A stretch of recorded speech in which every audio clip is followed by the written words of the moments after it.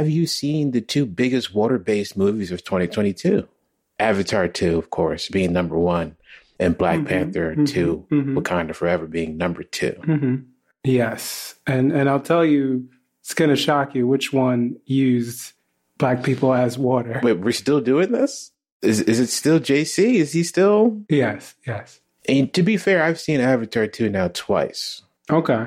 I've sort of taken a backseat on behind-the-scenes shenanigans of these movies' production, so I don't really know what you're talking about. Can you enlighten me on what you've heard? For sure. I'll take you to the world of Wakanda first. If you come back in time to maybe hour 1 of 9 that movie. It's 2:45, but that's fine. When you go to Neymar's underground water palace, if you look closely, you can see that is actually H2O. Him and his people are living a lavish life underwater. I do remember this, yeah. And Cougs, as we call him, chose to cast, just regular water because he felt that the people, the village, their stories would speak for themselves. Now, if you journey with me to the other movie, this director, this guy who has plunged further than any human underwater, dove into the Mariana Trench for research purposes with the boatload of cash from Titanic and the lots of it. And when you watch these Planet Earth documentaries, your BBCs, under this water, there's always, no one really knows. They say we know more about space than we do about deep sea. And one man journeyed further than anybody else. And what did he find down there? A mess load of Black people? A mess load of Black people. Now, not to derail you here. Now, are you saying he found this in his research for the movie Avatar? Or are you just saying he found this separate from the movie Avatar? No. He was doing this research because he felt that the tech wasn't there yet. He felt that not only were the cameras not ready, but just people's minds weren't ready. We didn't know what was down there. Right. So in order to paint a realistic picture of the deep sea, he needed to go down there. And when he was greeted with the finest food that money could buy, he realized that these people are home. This is a village of people living down here, and they have a story to tell. And I, being a rich white man, should tell their story. And you're speaking as James Cameron? Yes, JC. Well, now, to be fair to the movie, the water tribe from Avatar 2, they actually don't live in the water. The only characters that live in the water in either of these movies are in the Black Panther movie. Yes, because in JC's version, if you notice, when they go into the water, it's people. So they choose to live on land because that water. I'm doing air quotes for the listeners. That water is people. The quote unquote water is people, is what you're saying. Yes. So it's it's one of the many long lists of things stolen. But I'm sorry, stolen? Yes. Wait a minute. What was stolen? The secrets of life down there. The fact that he disturbed people who were living down there by themselves, came down there, took these ideas up, which the people don't want. They're down there just chilling, having a good life. Now he takes them, says, hey, I can pay you, SAG minimum. I get you a card. These people, they had no concept of money. They didn't know what they were signing up for. Takes them, removes them from their village, casts them as water. Told them they were going to be the lead.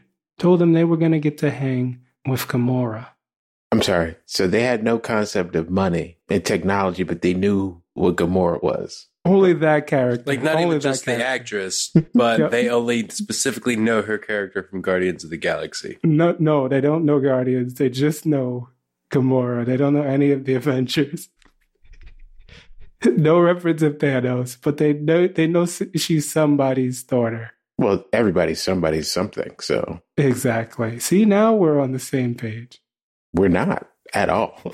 We are not on the same page. I'm almost positive we're not on the same book, but that's fine. Now we're cooking with gas. Now we're cooking. You're giving me these behind the scenes tidbits that absolutely make no sense. Mm-hmm. You said you've seen both of these films. Did you like either of them? Yes. I thought, I'll start with Wakanda again. I thought that one had a difficult hurdle. They had to deal with people just having the biggest expectations in the world for it to be good, for it to be a tribute, for it to line up the next decade of movies, to do all these things, introduce characters, worlds, all of this stuff. With that all being on its shoulders, I think it did a pretty good job. Right. Is that saying that's a good movie or not? I'm saying that it is a good movie. Okay. Not a great movie, a good movie. What did you think of the first one? Did you think that was a good movie or a great movie? First one, I thought it was more grounded, which I liked. My rating scale for these is my grandma seeing both of them and having which one did she have more questions on. Fair. I like this. Okay. That's my rubric. And she had many more questions about the fish people. The other one, first one was very straightforward. So she was like, boom, I'm with it. Got it. Now, and good. Mm-hmm. In respect to your grandma, what kind of questions was she asking you? Who are these fish people? Fair. I said, my first reply was, you saw the movie where they explained who the said fish people were, but she didn't, that part didn't land for her. But she did enjoy Angela Bassett. As everyone does, yeah. As everyone does. A delight. A national treasure, some would say. A national treasure. She did enjoy, it was mostly women in the leading the majority of the movie, I would say. M'Baku's mostly there to get beat up. Yeah. And shout out to Winston.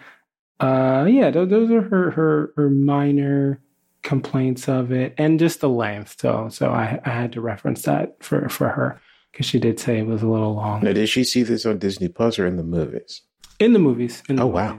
Yeah. Is this like a matinee showing? Yeah, no, we went on a Sunday. Oh wow. Like a Sunday afternoon. A family outing. Family. I was surprised. Took the nephews, everybody, when we were back for Christmas around them. Oh, there you go. That's adorable. I'm assuming grandma's the oldest. Turns out my two nephews, the oldest, he's 6, but the littler one, he's actually 81. So he's past there. So she's 80. So he's got he's out here living fast. I get it. I'm sorry. You said the littlest. Not youngest. Right. Littlest. The littlest. Yeah. We go by height in my family. How old's the tallest, I guess? My grandma is 7'2". She played on the Guangdong Tigers, Chinese basketball team for the uninformed. I'm sorry, that would be me. Where was this league? I'm sorry. Oh, it's based in Shanghai. There's teams from all over China, but the biggest stadium is there. And she used to start point for the Guangdong Tigers. I'm sorry, she was 7'1" and started point? Yeah, she's very spry, I would say. I guess my next question should be, was she the tallest person on said team? Yes, she did have that going for her. And she was the point? Yes. Not the center? No. You got to go by talent at that point. Because if she's the best person. What if she doesn't have ups, man? Like, you got somebody that can jump higher than her, then of course you're going to choose them as the center. You need a facilitator. So she needs the ball in her hand. She's not very good off ball, I would say. If I had to comment on her game. Look, she had all these grandkids. I'm pretty sure she's pretty good on ball. Fair. Ladies and gentlemen, we're talking romance today. Valentine's Day is around the corner. We're still talking romance? I mean, I was trying to figure out about this movie, but then we segued into Shanghai League basketball for some reason. It's if you can't, because you got to take yourself back, right? She was born in the 40s, early 40s. Okay. Right? There is no WNBA is a relatively new thing. In the 40s? No. Like even now, I did. I think it came out in in the 90s. I think WNBA came out. So there was no league for women out here, but right. She went to the liberal bastion of China, where they were having leagues for women to play, to get down to ball. Well, good for them, but I do know that China is notoriously anti-black. Did she have any issues when she played over there? Oh, tons of issues. When she would try to get to the court, they would actually duck down. Doorways are very short. Well, I'm sorry, I should have clarified. I meant racial issues. Did she encounter any of those? Oh, yes, absolutely. There would be protests, there'd be picket signs, there'd be a line to cross. But, thankfully, back in the 40s, the people over there, they were very short. So she was able to, with her legs, step over most of them, going to the court. If she was born in the 40s, at what age did she start playing basketball in China? Good question. So she learned when she was 6, started balling, the nursery. Now, to be clear, you're not saying she was playing basketball in the 40s. Mm-hmm. Yes, birthed. Right. I should say. But she wasn't born 7'1". No. 5'5", about 5'5", I believe. Now, did somebody tell you this, or you just believe this? No, I saw the picture. There was pictures back then. And my great grandma. Your great grandma's now involved in this? From birthing her. I have a question. Sure. So, would it be that the fall of the Nazi power in the 40s was a direct result of the WNBA in China starting? Are you saying that's the reason why the Nazi party fell? I, too, am a big fan of Ashton Kutcher's Butterfly Effect, and I feel it is very relevant here. Mm-hmm. Because when she dunked on the Maasai Generals, that's the other team. Sort of like a Globetrotter situation when there's one team that just keeps losing, but they keep getting real close. It was the championship. Speaking of, I also did hear that the Globetrotters are no longer exclusively playing the Generals. Some things are not supposed to change, but as you reference this ripple effect, I'll just close that on the championship game when the Guangdong Tigers played the Maasai Generals, and it was 69-69 going into the fourth quarter. Mm-hmm. Mm-hmm. And their center, their tallest person they had coming up was actually 6'9". Oh, 3 inches shorter than your grandmother. Still shorter, but playing good defense, good wingspan. The wingspan was outreached her height. I would hope so at 6'9". Yeah, big old arms. Meanwhile, 69-69, tied up in the fourth. Grandma has the ball. Everyone's covered. It's just her versus my grandma. No time on the clock. So it's 0 seconds left. There's some time on the clock.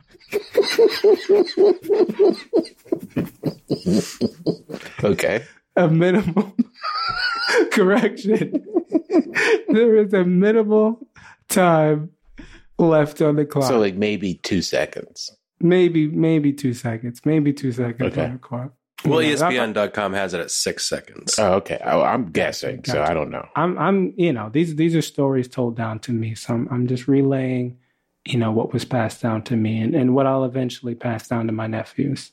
69-69, about 2 to 6 seconds, some time period between then on the clock.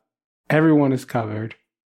The 6'9" woman, my grandma, 1-on-1. She calls ISO. She waves everybody off. Everyone leaves the court. To be clear, we're saying she ISO'd with, I'm assuming with at least 10 or 12 seconds left. So by the time we're getting to this point in the game, it is now 2 through 6 seconds. During 2 through 6, she called an ISO. Everyone evacuates the court. People are piling out of the stands. Vendors are closing up shop. In 4 seconds, they're doing this. There is no audio of this because the commentators also left the building. Just headsets are on the ground, running just out. Done.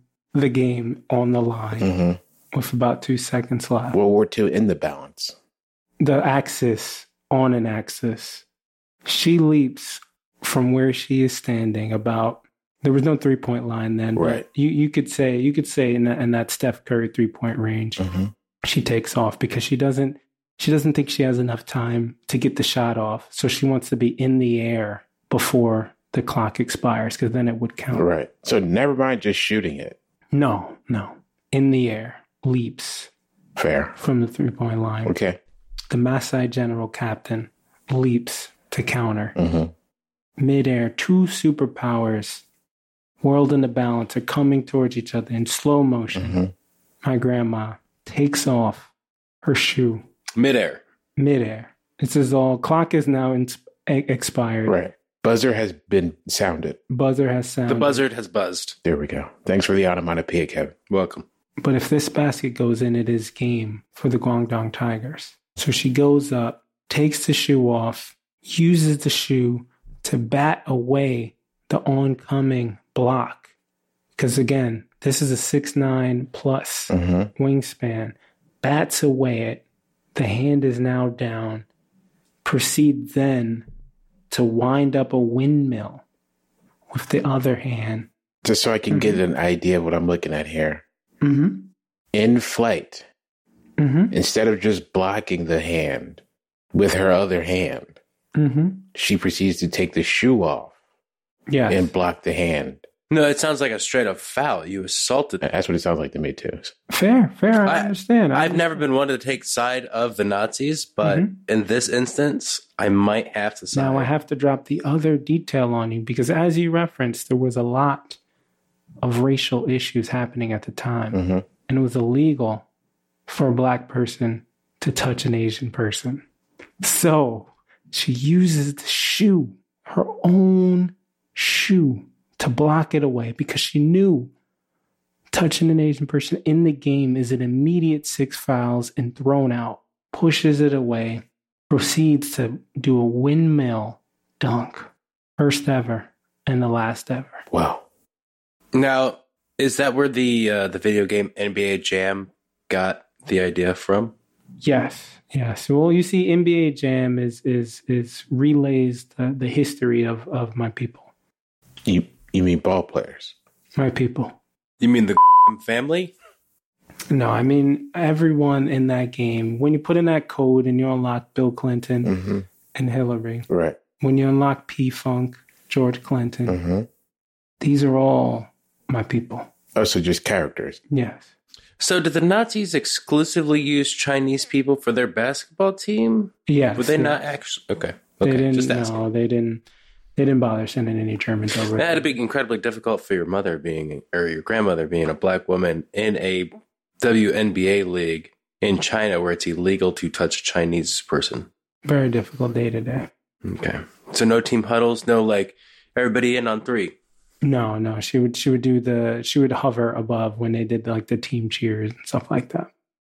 I mean, I would love to follow along on this story, except this doesn't make sense. We're talking about Wakanda forever, man. Which part? Almost all of it. Like, because you're talking about it as if World War II is on the line and your grandmother's there at 7'1" in the 40s, except she was born in the 40s. So she couldn't have been 7'1". No, she was 5'5". We sat. That was when we were talking about the great. Right. But she didn't get the 7'1" overnight. She came out the womb at 5'5", so she naturally progressed in the next couple of years or so. Yeah. Okay.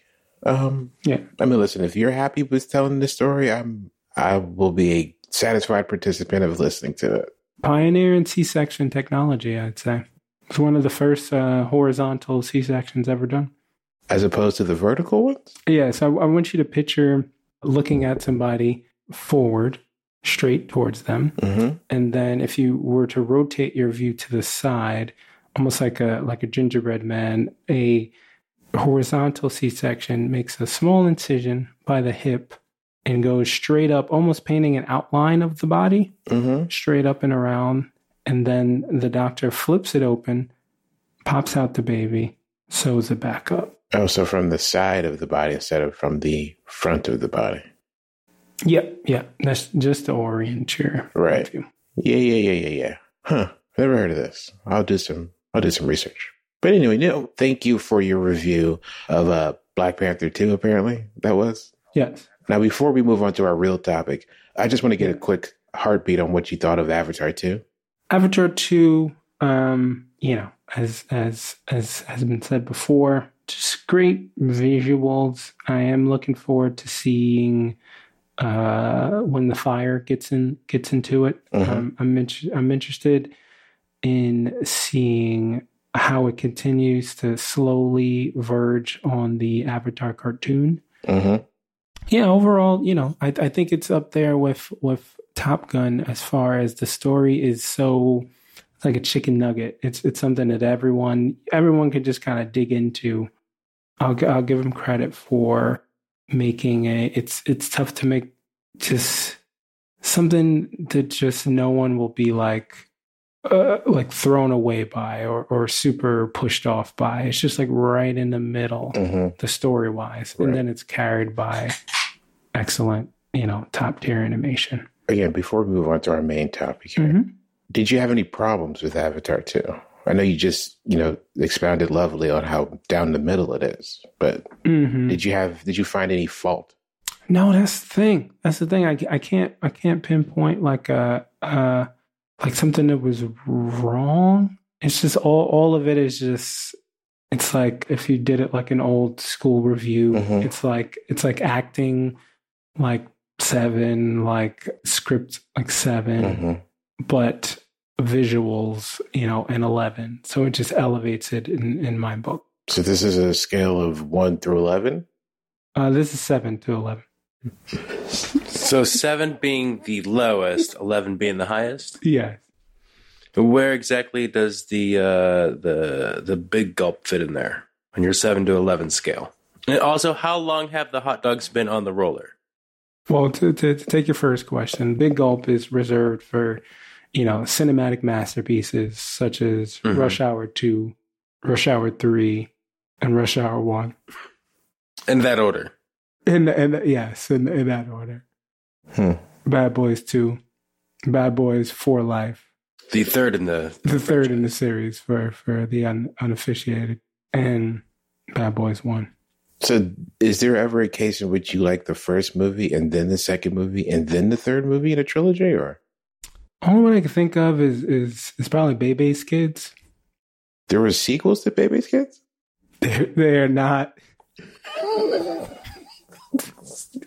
They're not great. I'm sorry. Now, I'm familiar with the first movie.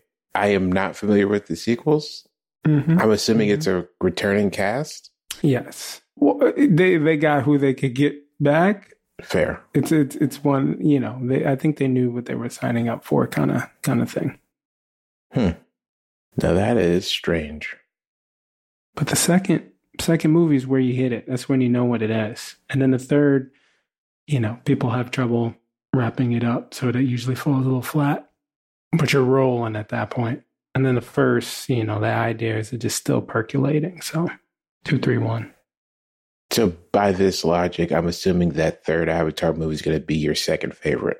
Yes. When fire is introduced, yes. 100%. Fair. Okay. Well, thank you for your little glimpses into the last few months of the 2022. So far, how has 2023 been treating you? 2023 has been good. It's time is flying. I cannot believe that the V-Day is coming up, my ancestral holiday, and the majority of January just kind of flew by. Not too much in the old World on Fire column, so everything was just kind of steady, kind of chill. What do you mean by the World on Fire column? Just terrible events happening and things like that. Fair. Like January was pretty chill in terms of that. But overall, off to a good start. Can't complain. The February is when things heats up. That's what I'm looking forward to. Usually, yeah. I mean, actually not usually. It usually gets colder in February. But anyhow, I'm not going to worry about geology here. But or meteorology. That's what I meant to say. I know. I think geology is like rocks and stuff. Yes. Geology would be Neil deGrasse Tyson. Why are we talking about Neil? That's space. That's the cosmos. Well, Earth is a part of space. There we go. Beat me to it. Some might say there's more living things on this planet floating through space than most evidence suggests on other planets. Solid data. Yep.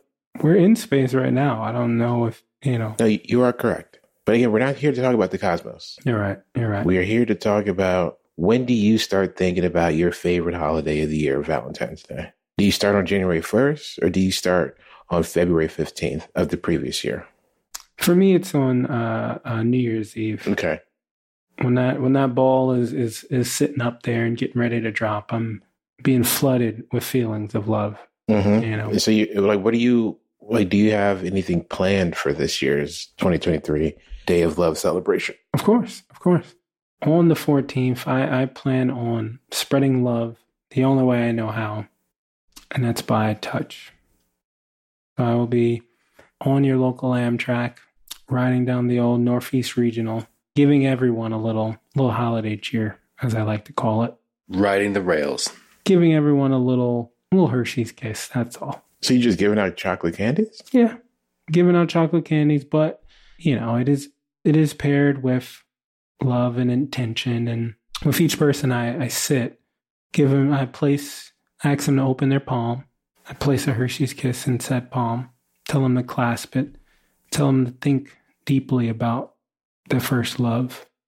While they're thinking, I sit next to them, put the back of my hand on their forehead, breathe deeply.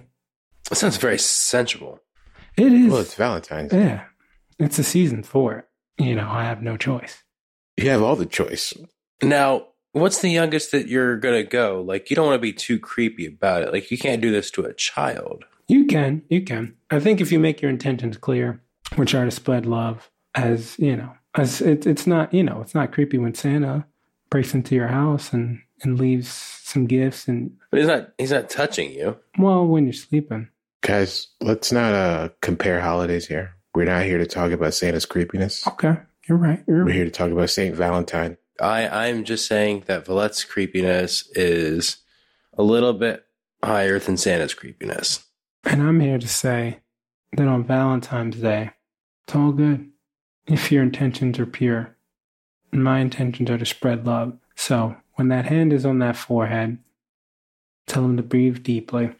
And I tell them that love is here. Love is coming. It will envelop you. And when you feel the touch of love clasping around your neck, embrace it. Now, for the unfortunate ones who do not ride the rail on said day, what happens to those people? For those heathens, taking buses and planes and boats and all sorts of other modes of transportation on Valentine's Day, they are cursed. Unfortunately, I can only wield my powers on one mode of transportation at a time, so then I banish those that are not on said mode to a year of no love. Then each year I rotate modes of transportation to make sure everyone is equally. That's thoughtful of you, I guess. What was it last year, if you don't mind me asking? Last year, it was skateboards. If you were to climb onto their skateboard while they were on their skateboard. I don't skate myself. I just jump onto theirs when I see them going by. Now, would you encourage other people to practice in this behavior? Like if you have the rails covered, could somebody cover the Staten Island Ferry? Copycat Valentine's makers have no place in my book, okay? It's a one-person job, and I have a lot of love to give. And unfortunately, it's just the people that are on the Amtrak, specifically the Amtrak that you. This year. So it's always a local thing with you. It's never beyond your scope. No, I mean, sometimes I do voyage into the cosmos, as you would call it. Now, how are you doing this? Oh, I take the Virgin Galaxy. Okay, so it's only the people on that plane then.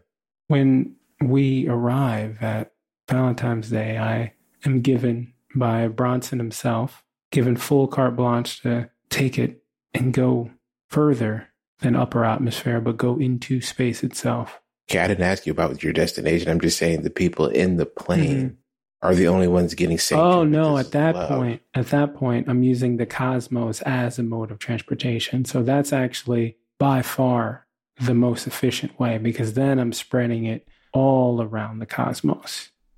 I'm sorry. What are you doing as far as spreading the love?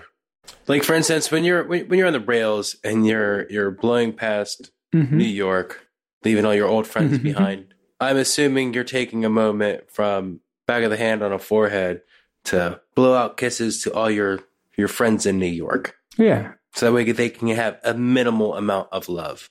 Yeah. You're not saying that we're all doomed to be loveless for the entire year. If you are not on the mode, unfortunately, you are doomed. You are doomed. I have a lot of love to give, but it is a finite amount. I am one of God's angels, just like you all, meaning that I have limits. But when I'm in the cosmos, I can go to different galaxies, different solar systems, different nebulas, spread love that way to microbial life forms, to clusters of when life barely clings together. You know, we're thinking of life in terms of mammals and reptiles and sea urchin. It's not usually how I think of life, but yeah, okay. I usually think of humans, but that's fair. That's fair. But out there, it's different forms. There's living light. You know, there are crystals. There are fungi. Okay, relax. I get it. You're watching HBO. Calm down. I just realized it's called He-Man and the Masters of the Universe, but they only stay on the one fucking planet. Exactly. You got to think of this as less of a Masters of the Universe and more of like an Into the Spider-Verse situation. I'm crossing galaxies. I'm doing this broadcast in other multiverses and talking to different versions of you two. Okay. And are all versions of me equally as confused about what the fuck they're listening to? Or? Some, but not all. Not all. There are one. You'd love this guy. He always says that we're on the same page, and I just wink at him. Now, are you like communicating with these other versions of yourself? So you kind of have a rapport back and forth, like, oh, this other version, they actually get it, but don't worry if that one on your end doesn't. Exactly. Have you ever had an intimate relationship with an alternate version of yourself? No, not of myself, but of loved ones, yeah. What about our good friend Patty? We all know he'd make a handsome woman. That's fair. That's fair. But I try to keep business and pleasure separate when I'm out there spreading love. Sometimes it's unavoidable. You're right. I try not to make mistakes, but it does happen. There was one time, if I must be honest, half black, half Asian Kevin propositioned me. Sounds about right. Now, how did they identify? He was okay. Yeah. He was half black stalagmite and half an Asian stalactite. Now, being notoriously educated and whatnot, but our listeners might not be. What is I believe you pronounced it stalactite.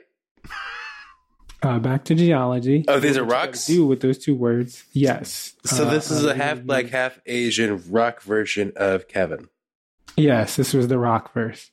So like never ending story, except he's half black, half Asian, and definitely knows what that word means.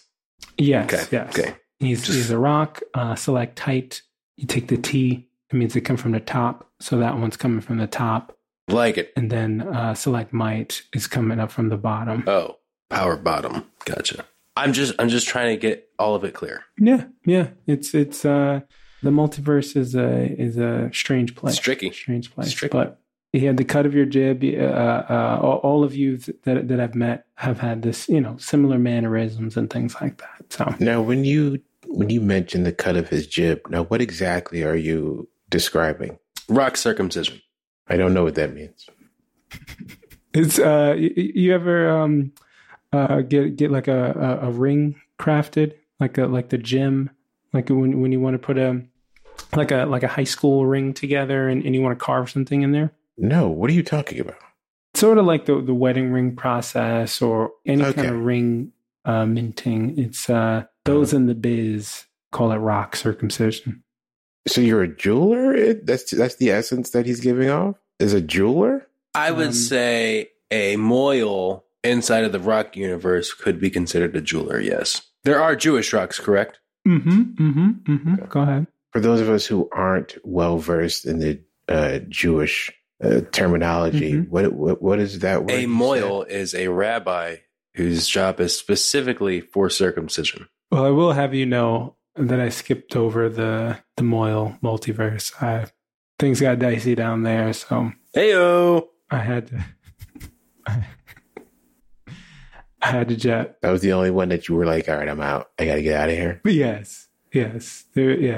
That one was pretty rough. I got to say. No pun intended. I get you. Huh. Okay. So your Valentine's Day will be you on the train spreading love this year. That's good. That's good. Helping the people get through their day. That's what, Valentine's Day is all about. You thinking of some loved ones, thinking of things that you would do for them, thinking of things that they would do for you, and sitting in meditation on that. Now, what makes the celebration of Love Day more special for that particular meditation than, say, the previous day or the following day? Good question. Well, because every, February 14th by the Gregorian calendar, the chakras are aligned. Mercury is at the perfect level, and everything is perfectly acoustically timed and triggered towards maximum love intake. Maximum love intake. Okay. Yeah. Counter to that, what would you think the most unloved day is of the year? Because February 14th. Man, I didn't come here to be quizzed. I don't fucking know, man. You're the guru here. I would probably say the anniversary of D-Day in Normandy. A lot of hate that day. But there's been wars every day of the year at somewhere. Why would D-Day be so special? Exactly. Why would D-Day be so special? It was a good guess. Actually, closer than you would think. Also, Christmas? Pearl Harbor, actually. Now... It's December 2nd? 7th? Okay, you're going to have to explain this one. I'm sorry, I'm lost again. Sure. Pearl Harbor is the day that love died. Oh, it died that day? It died that day. Later brought back, but... takes me back. We were outgunned, outmanned. Who's we? Oh, you don't know Valete's history. He was a young black chef on a naval base. Yes, when I say outgunned, outmanned, we were trying to feed everybody on the ship. This is me and one sous chef and one line cook. Takes me back. 1,500 hungry sea lads. And we had 2 cast iron pans, 1 bent pot, and a stick of butter. I'm sorry, Al. It's okay. I wasn't expecting Demetrius to bring this up. Being so close to Valentine's Day and so far away from December 7th.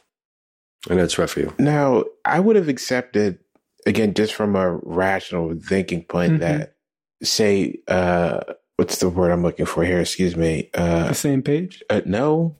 Relax. Like, that's not my catchphrase. Like, Jesus I got my bad. I got you confused. You look so much like him. That's on me. My bad. I would have accepted you saying maybe, April 12th or something like that. Like, maybe that would have been the day love died or something like that. I see your approach. You're implying what we in the biz call logic to something that is illogical. Love doesn't follow any set pattern, any set course. You can't read a book, Fair. I mean, I can read a book. I can read a book, though. That's fair. It depends on what language it's in. Like, if you're handed a book of Braille, you can't read that. That's what apps are for, my man. What, you going to scan the bumps? I'm going to find the book that's in Braille and find the non-Braille version. How are you going to read the title? I have an app for this, my man. I'll have to ask my brother. He works at a Braille shop. A Braille shop? Yeah, they print Braille books. He's a corrections officer, and that's what they do. He doesn't... I'm sorry. his regular job as a correctional officer is to print braille books? You know how like they used to like stamp license plates and shit like that back when Elvis was alive? Well, now they do it with braille books. They don't want to give them the metal to make the license plates. They make shivs and stab each other. Now the most they could do is give each other paper cuts. You're saying he's a correctional officer? Yeah, he's the supervisor of the shop. And his job isn't to manage the people making the braille books, but to actually make the braille books with the people? Well, no, he's their supervisor. He's making sure that they're not out there stealing tools and shit like that. And he's like, hey, you got to do this many books or pages today. He's not making the books. Gotcha. All right, because I was confused. That's on me. Because I asked him if he knew any braille because, quality control issues. Mm-hmm. He knows like 5 words. The important 5, though. Happy Valentine's Day. This braille is made specifically for people who stutter.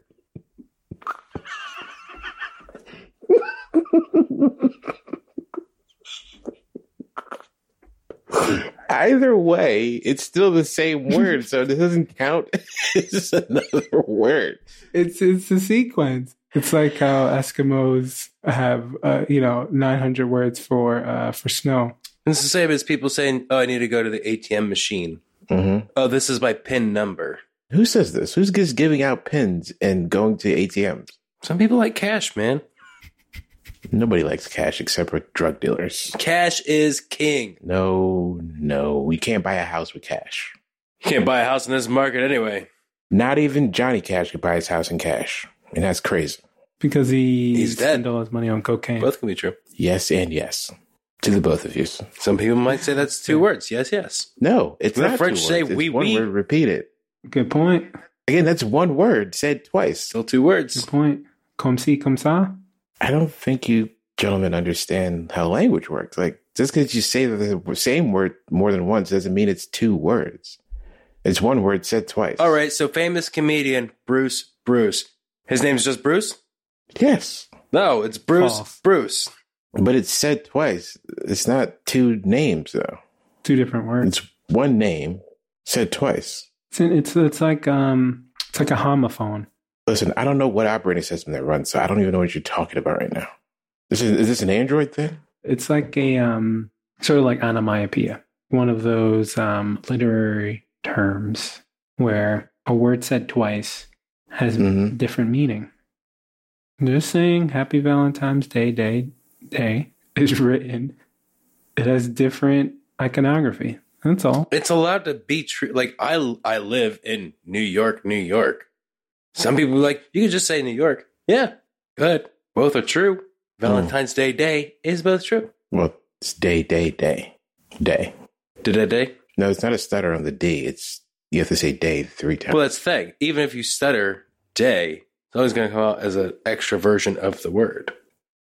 To finally put an end to this in a definitive way and simply say that, have you ever wrote a word twice? The word twice or a word twice? Any word. Have you ever wrote it twice? Like it? I don't think I've done that. Like that. But, I don't think I've done. Do. See, now that I have done. I've done that. You've done doo-doos? I've written doo-doo, yes. There you go. And when you were writing doo-doo, did you write it exactly the same? Yes. Did you giggle afterwards and go, doo-doo? I was a child, so probably. Did said giggle alter the penmanship of the second do? No, because I laughed afterwards, not during. Gentlemen, my penmanship has been impeccable since the age of 5. I have shit handwriting, so. Do we have any correspondence to back up the validity of said penmanship? Well, you haven't checked with my, what do you call them? The parallel universe versions of me? They all say the same thing, I'm assuming. I don't have any loved ones in my life, so there, in your face. Thanks for bringing up sadness, Valete. Well, I actually pen a note for each and every person. All right, so you can't blow kisses through a fucking window because you're like, I'm too busy with all these people on this train. Mm-hmm. But for each and every individual person on this planet that has a pillow. Oh, shit. So the homeless are fucked. Probably the people that need love the most. You're like, nope. Homeless, orphans, Get out of here. Well, wait a minute. What are we categorizing as a pillow? Because I can say anything's a pillow if I lay my head on it. That's the category. Does it comfort your head? Not my ex-wife, I'll tell you that much. The old ball and chain, you tell me about. She was nothing but head pain, if you get what I'm saying.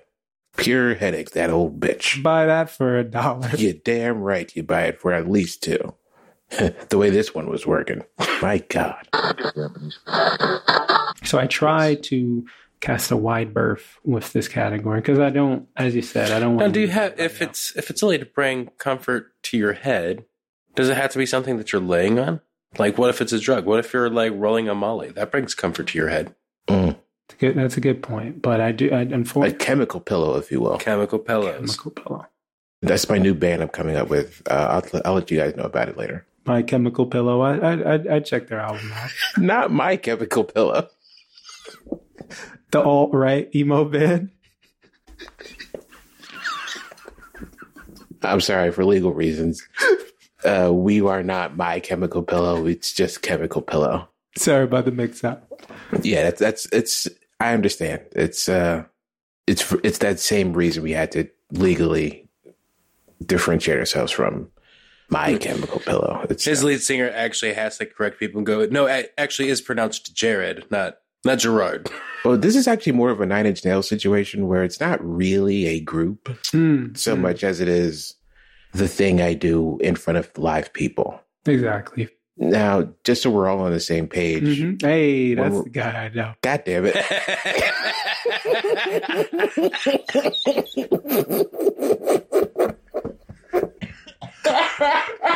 I did not mean to merge the timelines.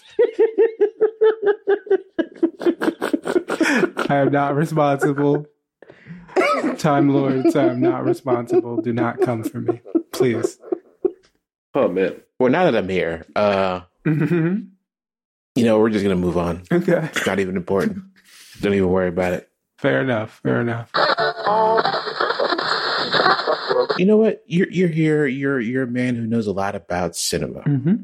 Cinemaphile. Absolutely. That is the correct term here. You know a lot about movies. Now, are you familiar with the classic movie Ferris Bueller's Day Off? Of course. Now, if you could posture a universe in which there was a sequel to this movie in the year of 2023, what would the story be, do you think? Okay, so Kevin Hart is Ferris. Okay, we're just going to talk story. We're not going to talk about casting. We're not really concerned with who's playing whom here. Got you. So Ferris Bueller is writing a biopic where Kevin Hart plays himself. So he's a writer in this universe. Well, okay. In this universe, we're aging him up. So I would hope so. At 40 years later, yeah, it's a sequel. So what's happening is Ferris Bueller is a college professor, and he is teaching the new generation. At this point, he has, because we've aged it up a couple decades, he's hardened.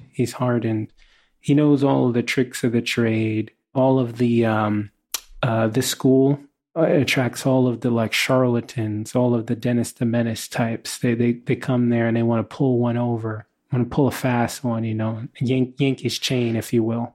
Mm-hmm. So they all gather, but he's catching each and every plot. It's like, oh, I used to try that one. Oh, the old pull a fire alarm. I used to do that all the time. He's ahead of the game, but then. One fateful morning, he meets his match, also played by Kevin Hart, Ferris Bueller's long-lost brother enters the fray. Now we're entering the realm of a Coming to America, a nutty professor, a Jack and Jill, if you will. He has to duel against his brother, who's taking his... Which we did not establish was a thing in the first movie. No, we did not. This is a twin situation where we it's a parent trap situation. A parent trap situation, if you will. Well, the parent trap situation would have to have parents involved. Fair. Well, it's in the name. Well, if this is Ferris Bueller's Day Off too, it's not Ferris Bueller's Day Off because he's working, obviously, as a professor at college. Hey, this is his story. I'm trying to figure out what the story is he's trying to tell here. Yeah.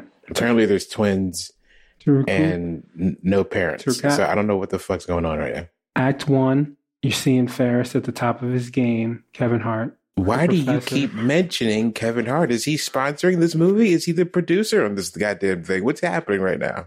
He's actually sponsoring Valete's end of this call. It's going to be Stupid Lasers Presents Unpodcastable featuring Kevin Hart presents Valete. It's sponsored by Tommy John, apparently. Okay. The finest underwear and underclothes. The rule now going forward is you cannot mention the actor that is going to be portraying Ferris Bueller in the movie that he is writing about himself. Gotcha. Won't happen. Thank you. Okay. So, the professor, played by an actor, a fine actor, a prolific actor, is at the top of his game. This is Act 1. You're seeing him just countering all the tricks of the trade. All of the kids are trying to one-up him. Is this just a regular university type there? Or is this more like a county college type situation? Yeah. It's definitely a CC. Definitely a community one, more of a family atmosphere, right? So shenanigans are afoot. Okay. But you're still seeing him. He's the king of his kingdom. We want to create a situation when there is a rising action, right? We want to build to a climax for you cinemaphiles out there. So what is the inciting incident that gets us on that track? The inciting incident is when we get to the second semester. He's just cooked everyone in the second semester. The door swings open. We see another actor, prolific actor, in such movies as Night School, swings the door open, looks exactly, it's like staring in the mirror. All the other students are like, whoa, whoa, whoa. And then we do some camera tricks where we get him in the same, we get the same shot. The camera's like spinning behind him like it's Mr. and Mrs. Smith. And it looks real. It's a real cool shot, right? And then we pull out. It's like, you. It's like, I remember you. It's like, I remember you. The first actor, the one that's done such specials, such comedy specials. Likes to talk about his uncle. Says, everybody want to get paid, but they don't want to do the work. He says, sit down, take your seat. I got no time for you. Then he sits down. Then he pulls the brother, star of the upcoming Borderlands movie, pulls out the oldest trick in the book. He looks on his desk. Didn't even notice before, but there's an apple there. It's like, oh, somebody proceeded to give me an apple for being a cool professor. Takes a bite. There's a worm in it. The worm looks at him and says, I really like that one you did with Bryan Cranston. Knocks him off his feet. Second act end. Now we've created a conflict. Our hero, the first professor, is now in conflict with his brother. People are wondering, like, what is this relationship? Act 3, flashback. We flash back to 1942. Okay. We go back to see how their parents met. Also known as grandparents, but okay. How their grandparents, if you will, how they met. And in learning that backstory, we learn that they were the original pranksters. They used to prank each other, and that's how they fell in love. What brought them together was making other people look silly. So in this, we learn that they have a secret prank that they do to each other to let them know that they're loved. We see that prank established. It's the oldest one in the book. I'm talking about sex, right? The ultimate prank. What's the...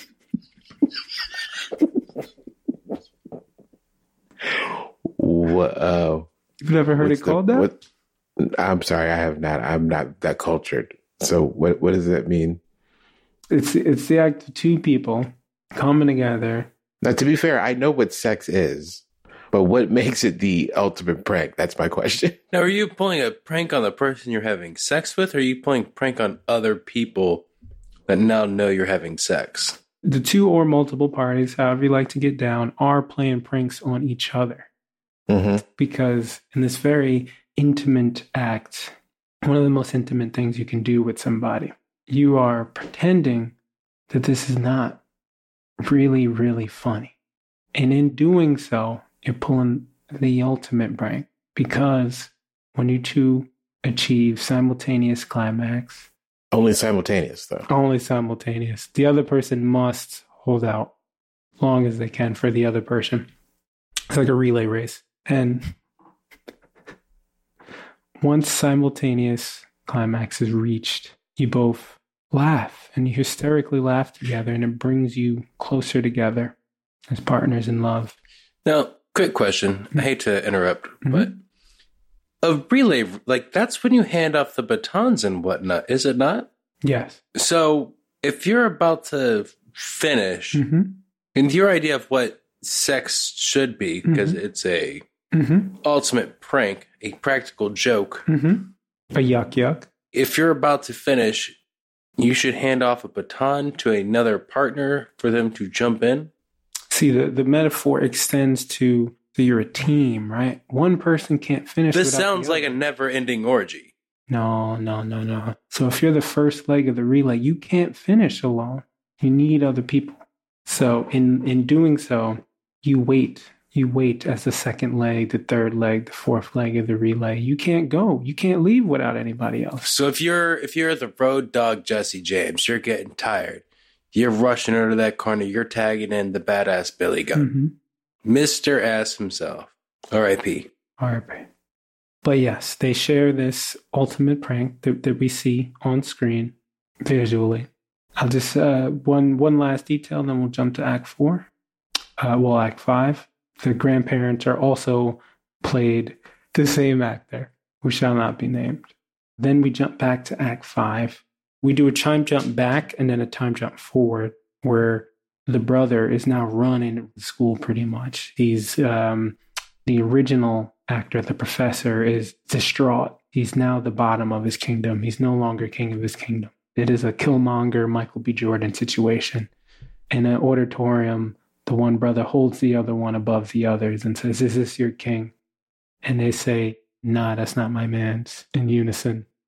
So he's disgraced, wanders off campus into the community park, has a vision. This vision takes him back to that fateful day in the 1940s where he learns the ultimate prank. With said knowledge, Act 6 begins. He walks back into the school. We see this is a, for you cinemaphiles out there, this is a continuous shot. So the camera hasn't broken. It's a one shot. So the camera hasn't broken from him being in the park. So we're seeing it follow him. He's walking through doors. There are a lot of doors in the school. It's real drafty. So he keeps walking in. Boom, boom, opening a door. Boom, opening a door. Boom, opens another door. Opens the door of his classroom. Students are on the desk.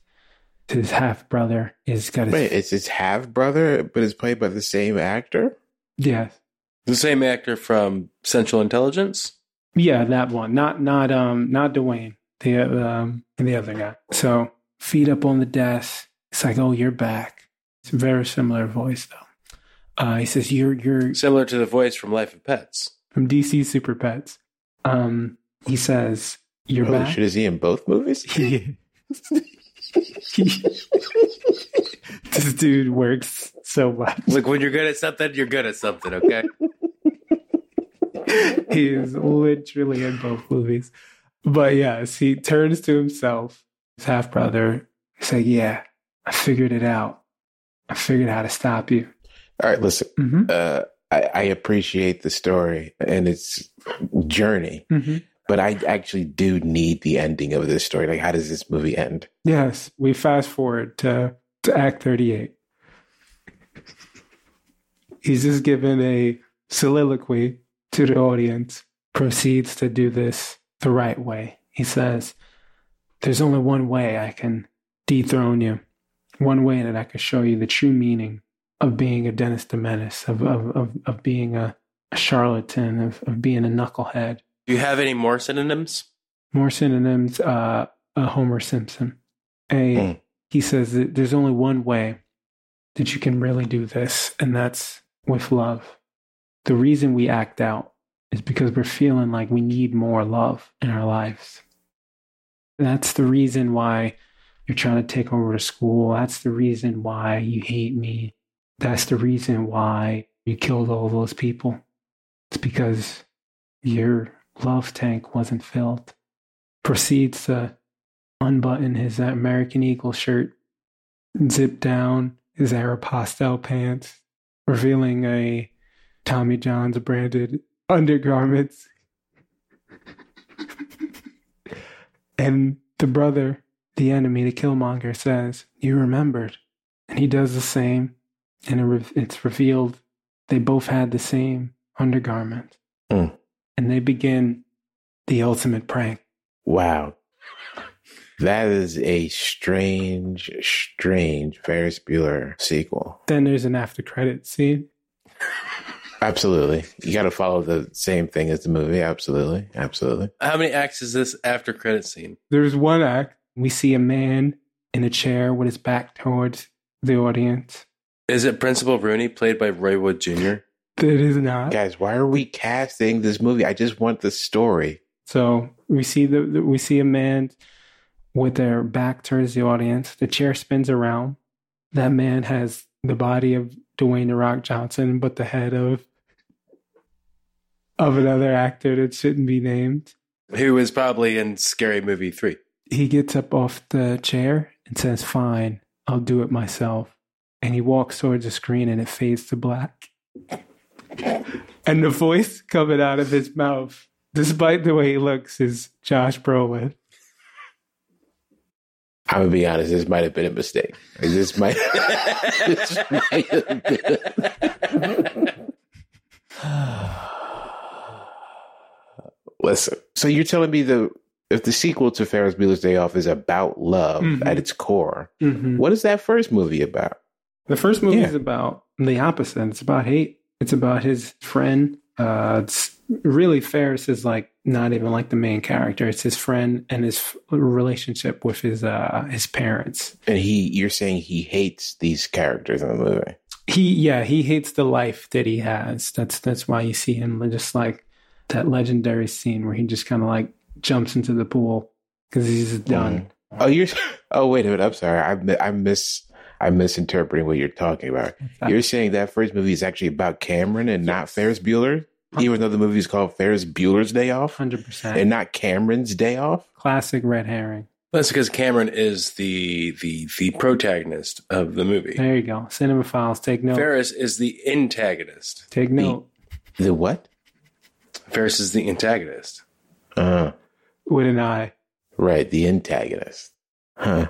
Interesting. You don't see that? Cinemaphiles, they're going to eat this one up. Look, Cameron has some serious mental health problems. That's what I'm saying. And it's about him. Ferris is like, I don't give a shit about those. I'm trying to have a good time. Exactly. I'm fucking up your life. Let me take your father's prized Ferrari, go pick up my underage girlfriend. Because Sloane was like a freshman and Ferris was like a senior, some shit like that. That's not that uncommon in high school, but okay. Well, I was a freshman and I was dating seniors. Okay, that was uncommon. Pump your brakes, lover boy. Jesus Christ. Way to make this about you. Wow. Look, if Valete gets to be some mythical creature on a train spreading Hershey kisses and love on Valentine's Day, I need a spotlight on myself. I don't think this is a mythical creature. I think he's just being himself on Valentine's Day. Exactly. Do you know how many letters of my name are in Valentine's Day? Jesus Christ. At least 4, right? As established, the E counts twice as 2 separate. It's 2 different letters. 2 different letters. Okay, gentlemen, I gotta go feed Caitlin's cat. Is that a euphemism or? Oh my goodness. This was a bunch of malarkey. I don't know what I have here to listen to. I'm afraid to listen to this. I'm gonna be honest with you. Happy to create chaos, so some chaos ran over our